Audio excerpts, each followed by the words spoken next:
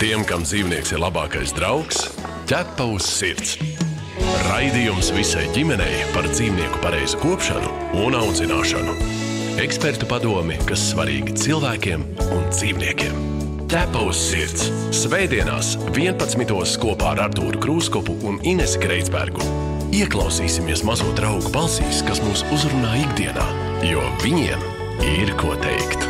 Ticiet mums, Ķepa uz sirds. Raidījumu atbalsta Borisa un Ināras Teterevu fonds. Dāmas kungi, tas ir noticis dzimšanas dienas rīts Ķepai uz sirds radio versija. Artūrs Krūskops, Ines Kreitsberga kopā ar jums. Labrīt, Ines! Oi, prieks, šis lielais notikums ir klāt, un arī mēs katru svētdienu, tagad no 11. runāsim par dzīvnieciņiem, cerams arī ar dzīvnieciņiem. Kāds ir tas plāns, Ines? Tas plāns ir iekarot brīvdienu rītus. Tāpēc, ka ļoti daudziem brīvdienu tradīcijas sestdienās ir pamosties ar Ķepa uz sirds televīzijas ekrānos. Un tagad ir tāda doma, ka mēs varētu brokastot un pavadīt svētdienas pie radio saviem uztvērējiem. Un tāpēc es arī nākot šeit domāju, ka noteikti mainīsies. Es teikšu Ķepa uz sirds skatītāji, klausītāji, bet tas ir gan skatītāji, gan klausītāji. Mēs, kā saka, iekarojam un paplašinamies, iekarojam Latvijas tirgu. Tas normāli, ja mīļai klausītāji jūs šobrīd nosauc arī par skatītājiem, ja? Neņemiet ļaunā, viss kārtībā, un gal galā mūs var arī skatīties Radio SVH live video, tā kā melots, Ines nekas nebūs ļoti. Mums ir baloni, torte. Mums ir baloni, mums ir torte, un mums ir dzimšanas diena, pats pirmais raidījums, un dzimšanas dienās, kā mēs arī zinām, vienmēr mēs esam mazliet satraukti, ja? Un arī mēs šajā rītā esam tā patīkam satraukti. Jā, un mēs arī gaidīsim apsveikumus no jums, varbūt idejas, ierosinājumus, jo šis ir mūsu pirmais raidījums, un pateicoties starp citu mūsu skatītājiem, kas televīzijas versijā mūs skatās, ārkārtīgi liels prieks, ka viņi mums dod ļoti daudz idejas sižetiem, un man ir ļoti liela cerība, ka arī radio raidījumam klausītāji dos idejas, un faktiski viņi būs tie, kas arī veidos šo raidījumu. Jā, idejas arī, protams, par to, par ko mēs varētu parunāt, piemēram, kādā no nākamajiem raidījumiem, un mēs arī tā darīsim, ka katrā raidījumā mums būs tāda viena centrālā tēma, ja? Jā, tāpēc, ka viens no iemesliem, kāpēc arī tā doma, ka radio formāts varētu būt daudz interesantāks, nevis interesantāks, bet savādāks, ir tāpēc, ka televīzijā sižetā, bieži mēs tikai šo problēmu varam iezīmēt. Mēs nevaram ārstēt, ne audzināt, bet mēs varam pievērst uzmanību. Bet radio versijā jau mēs varam mazliet sīkāk pastāstīt par konkrēto problēmu, iezīmēt kaut kādus risinājumus un faktiski iesaistīt klausītājus visā Latvijā, pie kuriem mēs varbūt iespējams nevaram aizbraukt nofilmēt, un arī, būsim godīgi, latviešu mentalitāte ir tāda, ka, ļoti, ļoti bieži negribās filmēties, negribās laist mājās un tā kā publiski runāt par savām problēmām un rādīt savu kaķi vai suni, bet tā kā pa telefonu klausuli laikam ir vieglāk. Radio arī daudz vieglāk. Reizēm viņi grib likt tās austiņas, un reizēm viņi negrib likt tās austiņas, viesi. Jo daudziem nav pieraduši pie savas balss, bet tā parudāties nekad neviens neatsaka atnākt uz radio. Es vēl īstenībā gribēju pateikt, ka šodien tāda īstenībā, tāds reāli simboliska diena, un tāds mans saviļņojums tiešām tā kā tādā dzimšanas dienas ballītē, jo šo radio raidījumu atbalsta Boris un Ināras Teterevu fonds. Un kas ir interesanti, tieši viņi bija tie, kas noticēja un atbalstīja Ķepu uz sirds televīzijas versijā pirms 10 gadiem.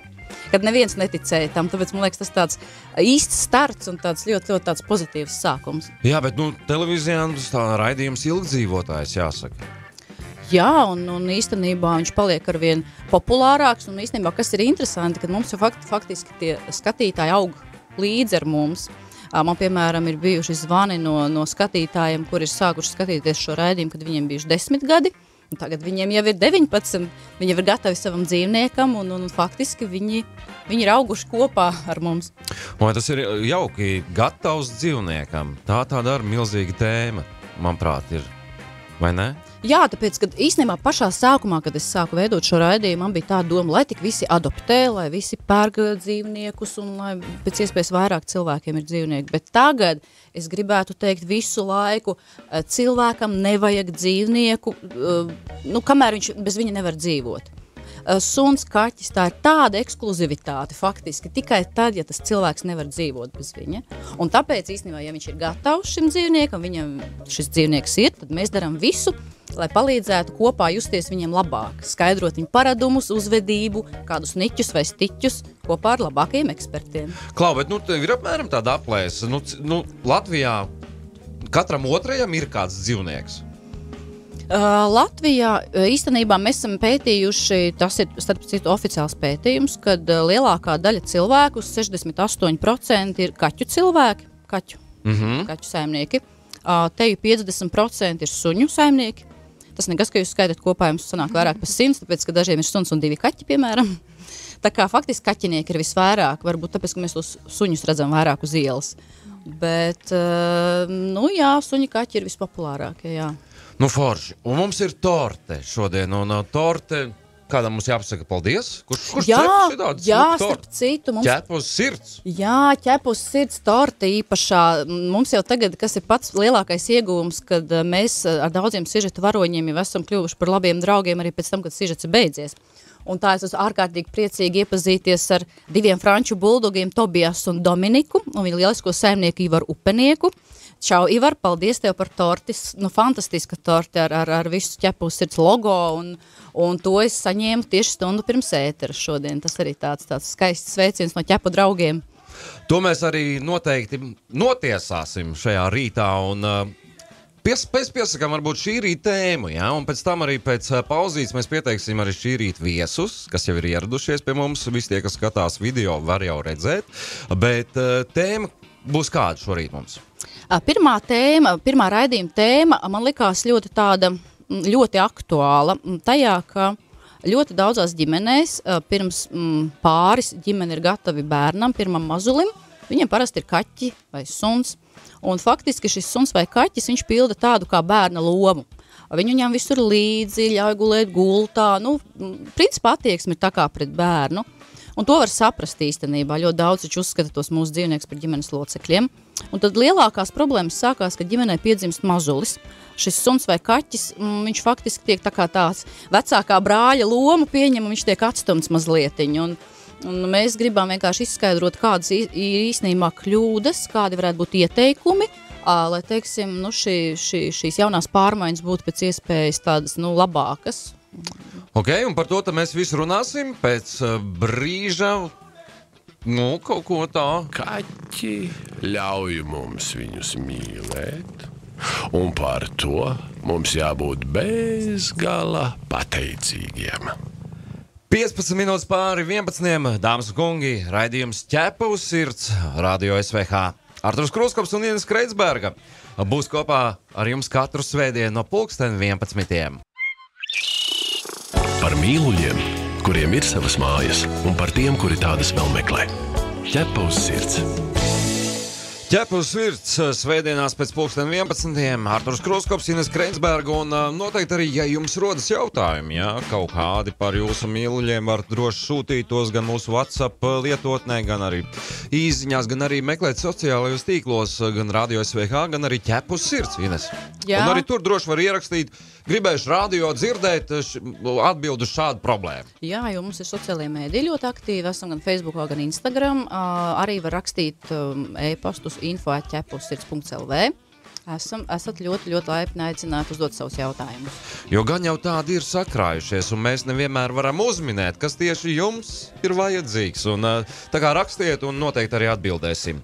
Bet, ir laiks iepazīstināt ar šī rīta viesiem, un te pirms reklāmas pauzītes mēs varējām izdzirdēt vienu ļoti skaistu balsi. Šeit es nerunāju par Markusu Rīvu, bet es runāju par vienu no mūsu ciemiņiem. Dināra Rudāna ir ciemos pie mums. Čau, labrīt, Labrīt. Jaunā mamma un 2 kaķu, arī, māmiņa jāsaka, ko tu tur liekties? Un noteikti arī mēs parunāsim, kā te jau Ines stāstīja par galveno šī rīta tēmu, kad ienāk bērns ģimenē, kā tad Dinārai tas viss ir. Bet pie mums arī vēl viesos ir Alberts Čipuštānovs, kinologs, veterinārārsts, specializējies zoopsihiatrijā, mācījies Luksemburgā un risina suņu un kaķu uzvedības problēmas. Tā Labrīt. ir. Labrīt. Jā.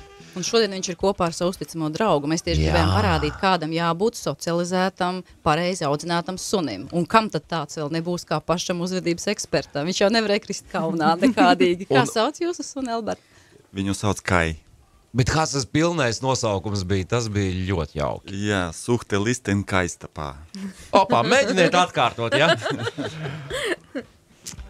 Jā, un suns arī mums tev ir klātesošs, tā kā mēs esam 4 studijā, un tad parunāsim par to galveno lietu, ko mēs šorīt gribam uzzināt, kā tad rīkoties un darīt. Jā, tas pats pirmais jautājums Albertam man būtu tāds, kā vispār mūsu dzīvnieki, suns, kaķis, kā viņi vispār uztver mūs kā saimniekus? Jo mums patīk viņus dikti humanizēt, kā cilvēkus uztvert, kā personības, bet vai tas bišķi tomēr nav pārspīlēti? Varbūt no mūsu puses tas ir ok, bet kā dzīvnieks uztver savu saimnieku? Varbūt pastāstīt īsos vārdos.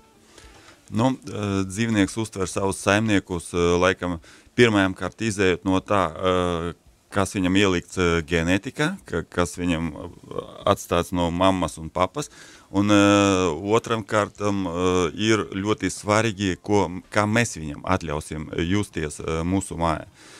Viņš var būt kā draugs, viņš var būt kā mīlulis, viņš var būt kā arī saimnieks dažreiz mūsu mājas, un tas viss būs atkarīgs no tā, kādos rāmjos mēs viņu ieliksim, kas būs atļauts un kas nebūs viņam atļauts. Bet tomēr šī hierarhija ir jāveido no paša sākuma. Un man īstenībā gribētos, lai jūs pateikt to, ka arī hierarhijā pat vismazākais bērns tomēr ir augstāks par suni, piemēram. Jā, protams, ka suņi un kaķi dzīvo izējot no tā, ka viņam ir tāds iedzims instinkts, kā sociālais instinkts, un izējot no tā, viņi dzīvo tādā hierarhijā kopā ar mums. Un kur būs viņam tā vieta, mūsu ģimene, tur viņš arī, tā mēs arī kopā ar viņu dzīvosim. Protams, ka gan kakim, gan sunim jābūt viszemākajā plauktiņā attiecībā pret mūsu visiem ģimenes locekļiem. Un, protams, ka mūsu bērni arī jābūt virs tā suņa un virs kākļa. Kaķu saimnieki tagad skaļi smējās. Noteikti, jā. Hierarhijā kāds varētu... Vai kaķis, jā, obligāti. Bet kā tad kaķis uztver saimnieku? Mums liekas, kā viņš nāk mani samīļot pēc grūtas dienas, bet faktiski sanāk, ka viņš nāk pats pasmelties, un mēs ar prieku dodam. Šī varbūt ir šī apusējā beznosacījuma mīlestība. Pateikt, sveiks, tu atnāc pie manis ciemos. Jā, kāpēc tad kaķis nāk? Viņš jau nāk sevis dēļ, vai ne? Jā, gan kaķi, gan suņi ir maksimāli racionāli dzīvnieki, un viņi dara tikai to, kas viņiem dod kaut kādu pozitīvu, kaut kādu baudu. Un, ja viņš nāk pie mums, tad, protams, ka viņš grib, lai mēs viņu samīļotu, lai pabarotu, lai būtu viss kārtība. Tātad tomēr ir šis moments, kad suns vai kaķis kaut ko dara faktiski, lai dabūtu izsistu labumu sev, vai ne? Jā. Jo man viens skatītājs tieši rakstīja, kā var būt tā, es gribu, lai tas suns apsēžās, kad es viņam saku, bet viņš to dara tik tāpēc, lai dabūtu kārumu. Jā, protams.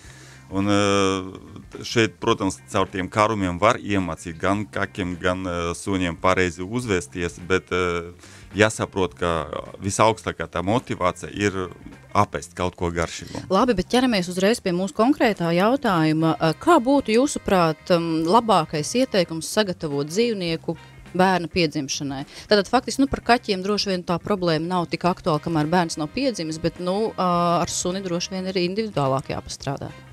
Jā, šeit būs atkal jautājums par to, cik daudz mēs viņam atļausim, kā mēs viņam atļausim uzvesties mājas, vai viņš būs mūsu mājas saimnieks, vai tomēr mēs būsim saimnieki savas mājas. Un izējot no tā, mums vajadzētu viņu ielikt kaut kādos rāmjos, kur viņam drīkst būt, kur viņam nedrīkst būt. Teiksim, ja mēs gatavojamies bērnam, tad varbūt mums vajag iepriekš jau padomāt, ka aizliegt viņam būt tā istabiņa, kur turpmāk dzīvos mūsu bērniņš. Un sākt viņam to mācīt jau iepriekš, lai tas nebūtu viņam kā brīnums. Atnāca, parādījās mūsu māja bērns un saka tā slikta dzīvē, nekāda gadījumā. Kā notiek šī sapazīstināšana? Tātad jaunā māmiņa ar zīdainīti atnāk mājās, priekšā sagaida ārkārtīgi pārlaimīgs kaķis un suns? Jā, gan kaķis, gan suns. Šeit ir ļoti, ļoti svarīgi, lai gan kaķim, gan sunim sākās tā pieredze veidojas caur pozitīvu.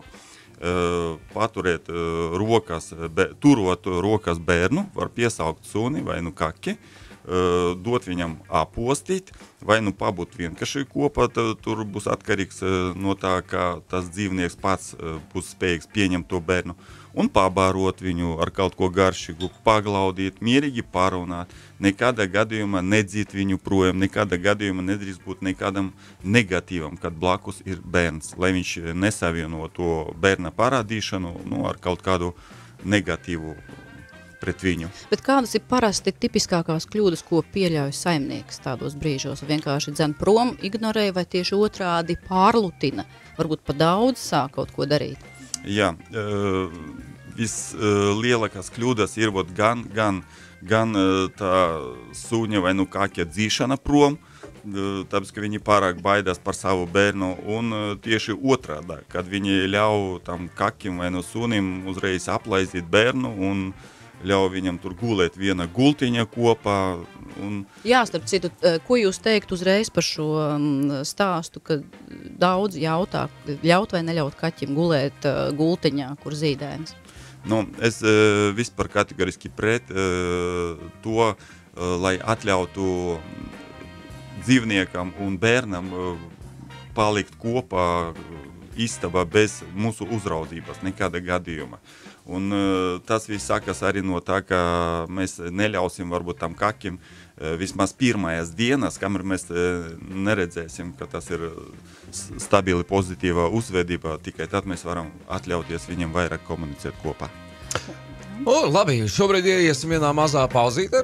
Manuprāt, ļoti interesantas lietas, un gal galā, ja tev vēl kāds jautājums par šo tēmu, mīļais skatītāji, klausītāji, noteikti raksti 2733 un pēc brīža turpinām sarunu. Ciemos pie mums atgādina Alberts Čipuštānovs, kinologs, veterinārārsts un dzīvnieku pazinējs, jāsaka, un arī, protams, mūziķi, dziedātāji Dināra Rudāne.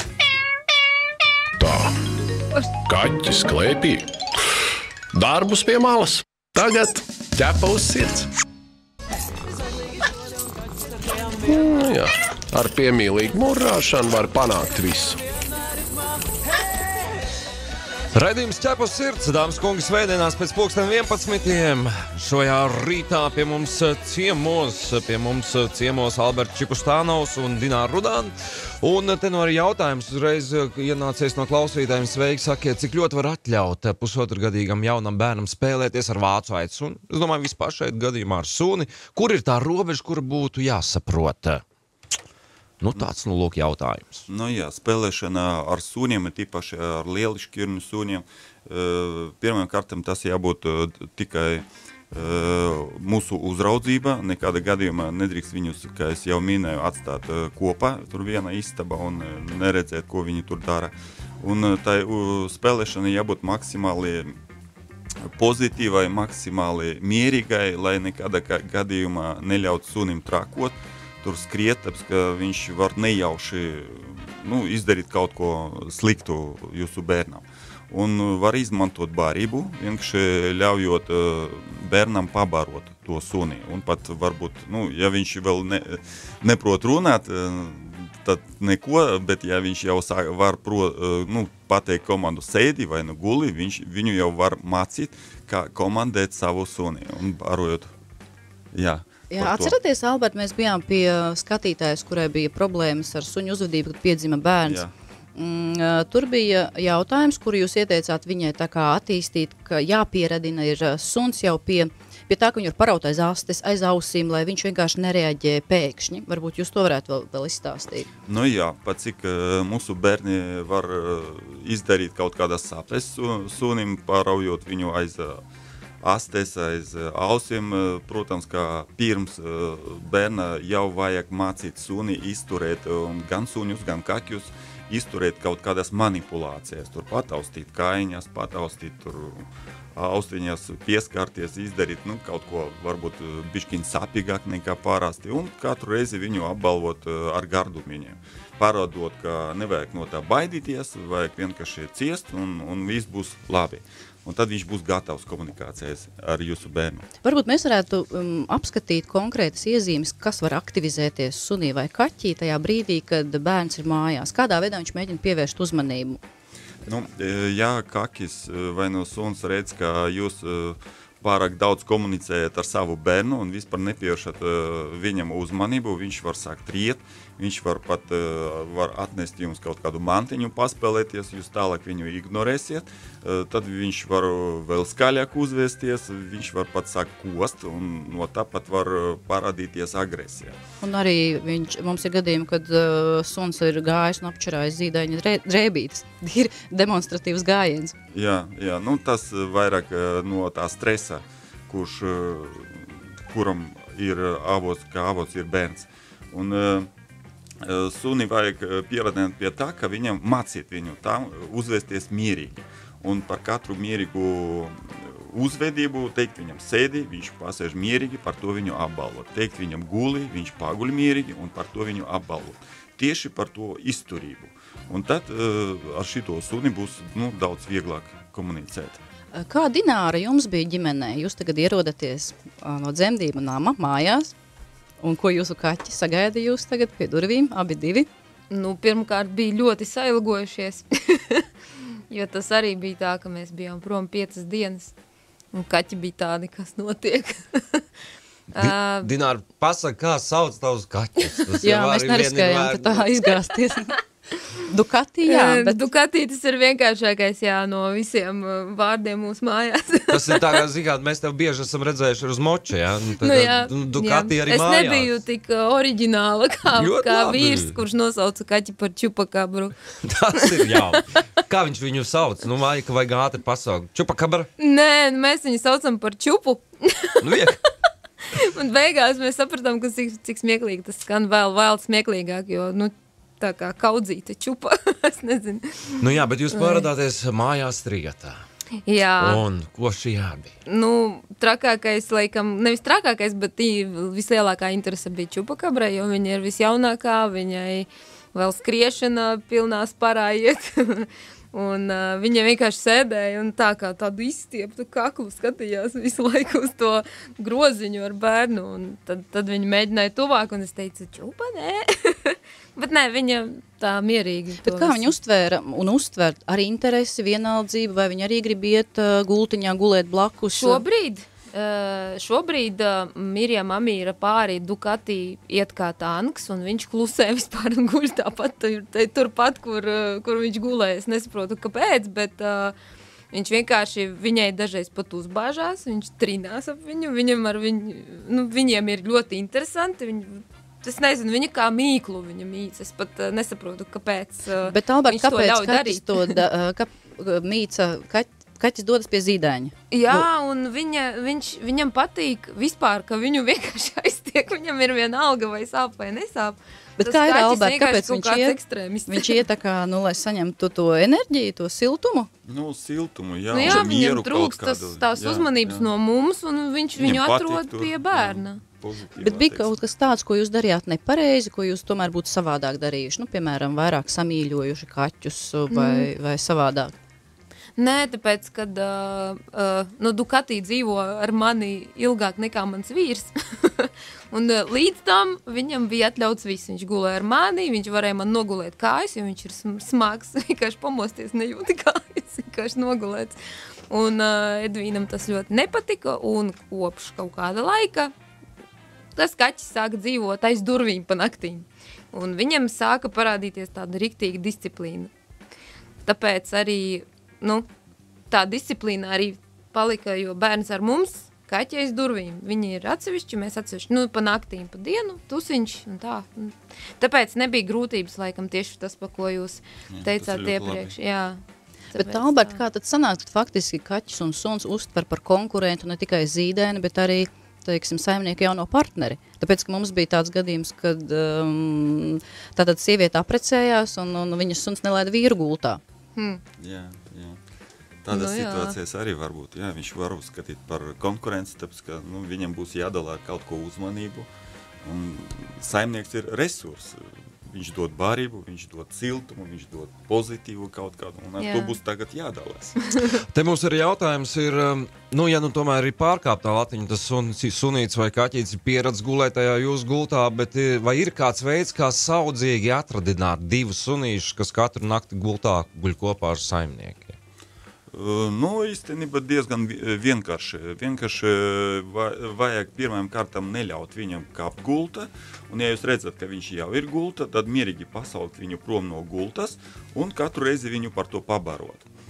Šeit ir tāds princips, ka par visu, ko mēs gribam redzēt no mūsu dzīvniekiem, viņus vajag apbalvot. Parādīt, ka tas ir labi, un tas ir vienīgais veids, ka tu vari dabūt no manis labu vārdu, kaut ko garšīgu vai no spēlēšanu. Un tā pakāpeniski var arī iemācīt. Mēs ieskrēsim vienā reklāmas pauzītē. Jā, pēc tam paturpināsim. Un tad paturpināsim šo ļoti interesanto tēmu. Un paldies tiešām par jautājumiem, jo klausītājiem, ja ne uz visiem mēs paspēsim atbildēt, mēs noteikti to izdarīsim nākamajā raidījumā. Tā kā droši rakstiet 2733 9933. Ko tu dūdi, daudzi cilvēki sarunājas ar saviem dzīvniekiem. Bet, diemžēl, reti kurš ieklausās viņos. Raidījums ķepa sirds. Strauji tas laiks mums iet uz priekšu un noteikti te varētu runāt stundām. Bet jautājums, Albert, jums vismaz tā sajūta vienmēr, ka tie dzīvnieki, viņi tos bērnus kaut kā daudz vairāk pieņem nekā tos lielos. Viņi ļauj sev tur pačamdīt, uzkāpt virsū. Kā ar to lietu? Vai tomēr mēs tā nevaram paļauties to, ka tas suns, kaķis to bērnu tā kā mīlēs un neaiztiks? Protams, ka tas ļoti, ļoti individuāli nevar tā teikt par visiem suņiem un kaķiem uzreiz, bet jāskatās, cik viņš pieņem jūsu bērnu, cik viņš ir pozitīvi skatās uz viņu, neļauj viņam atrasties jūsu mājā, pat cik atnāca pilnīgi sveša būtne jūsu mājas, un viņam jādalās ar teritoriju, ar saviem saimniekiem, ar visu dzīvi.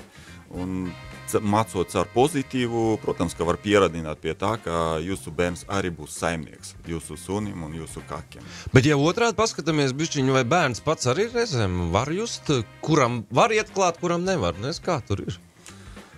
Grūti pateikt. Vispār ir bērni, kuri baidās no visiem suņiem. No visiem. Bet varbūt vispār svarīgi pateikt, ka svešiem suņiem nedrīkstētu tā iet klāt nevienu. Es tā neieteiktu.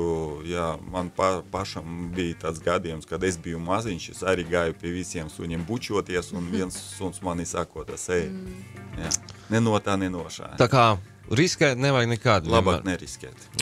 Varbūt tomēr to vienu tādu padomu gan Alberts varētu pateikt par suņa apbalvošanu tad, kad viņš dara ko pareizi, un to nedarīt brīžos, kad viņš dara ko nepareizi. Tas bieži saimnieki to nezina. Jā. Visbiežākā kļūda ir, kad mēs nejauši apbalvojam savu suni par kaut kādu nevēlamu uzvedību. Teiksim, viņš saka riet, un mēs viņam dodam kaut ko garšīgu, lai viņš vienkārši apklusa. Bet šajā gadījumā mēs tieši apbalvojam viņu par to, ka viņš rej. Pats labākais veids par visu, kas mums nepatīk, viņu sodīt, un sodīšanas šajā gadījumā ir ignorēšana. Vienkārši neskatīties, nerunāt ar viņu, nekomunicēt. Viņš ir sabiedrisks dzīvnieks, viņam vajag mūsu komunikāciju, un viņš domās, ko viņam darīt, lai dabūtu mūsu uzmanību. Un tieši otrādāk par labu uzvedību apbalvot viņu, dot viņam kaut ko garšīgu. Teiksim, viņš rej, mēs viņu ignorējam, neko nesakām. Viņš apklusā un domā, ko darīt tālāk. Un tas ir īstais moments, kad viņu apbalvot, kad dot viņam kaut ko garšīgu.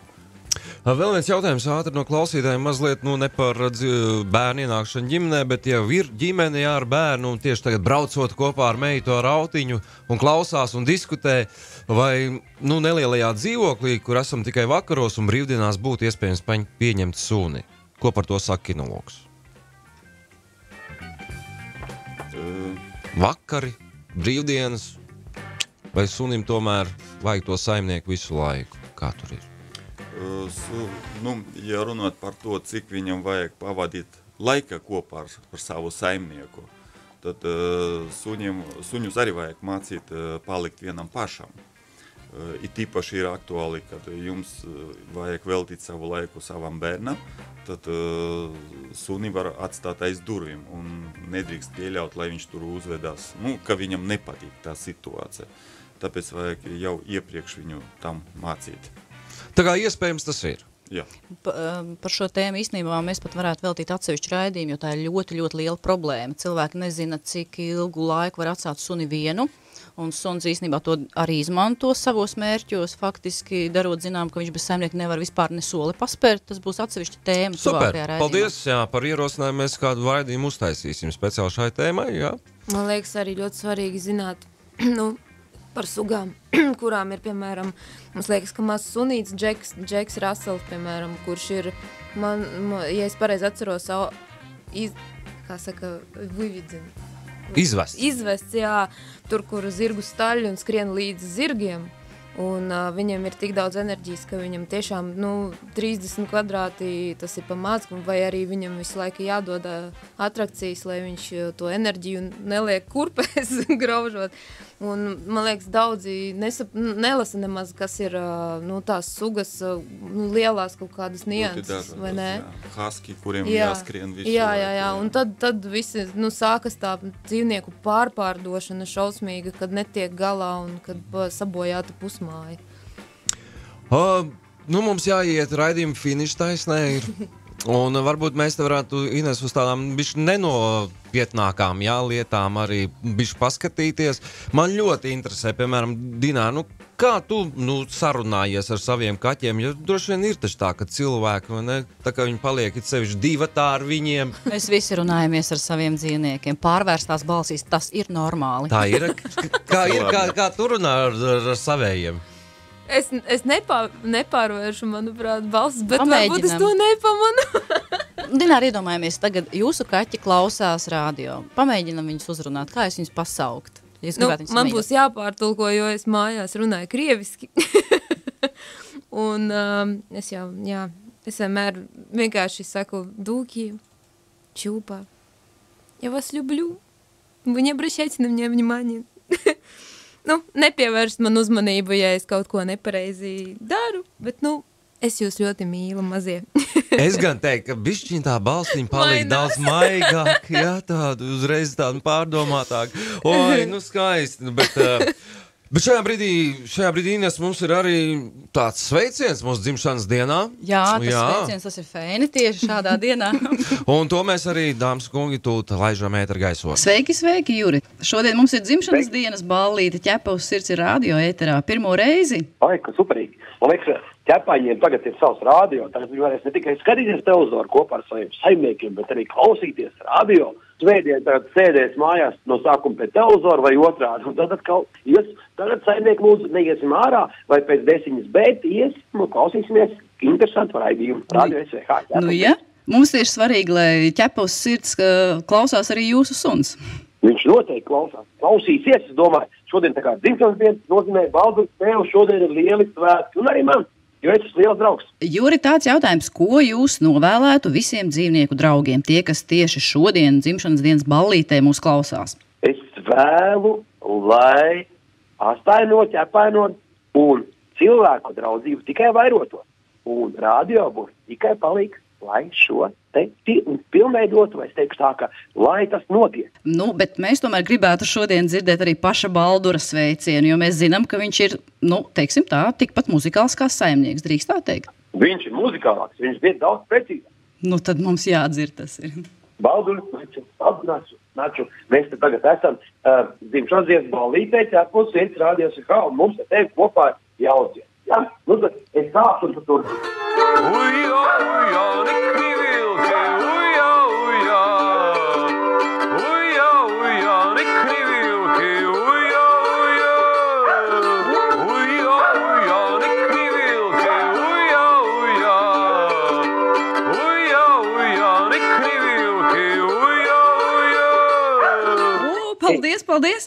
Tikko ienāca man prātā tāda doma, mēs taču varētu arī svinīgi atklāt pilnīgi konkursu dziedošajiem suņiem. Baldurs varētu tā kā būt pirmais, kas piesaka tādu konkursu. Baldur, savā vārdā es ceru nosauks konkursu Valdura skaistākās balss īpašnieks suņu dzimtā.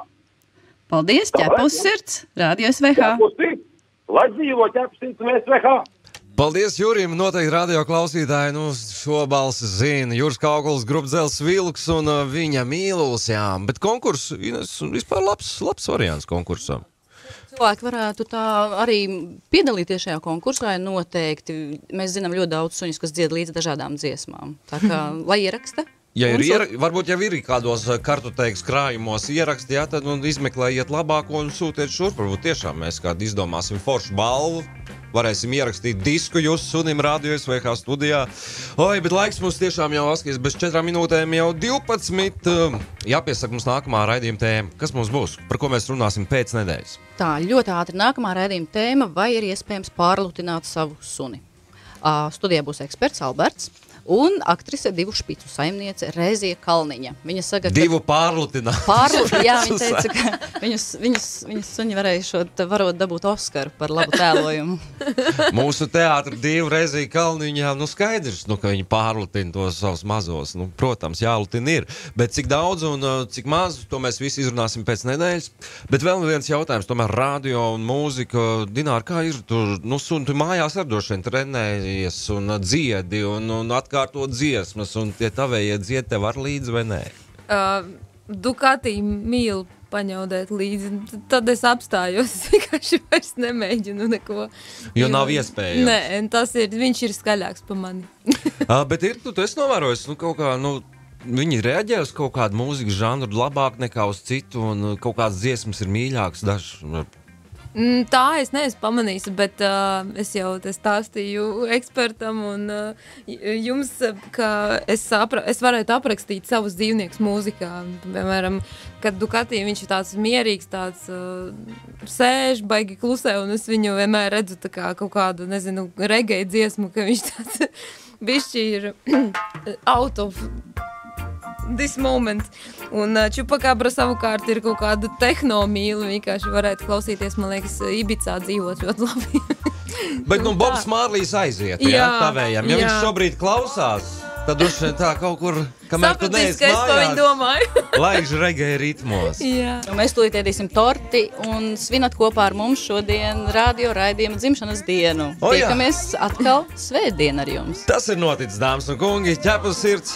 Radio SVH, Ines Kreitsberga, Arturs Kruskops un paldies mūsu šī rīta ciemiņiem. Dinārai Rudānai. Paldies. Un tāpat arī Albertam Čipuštānovam. Paldies.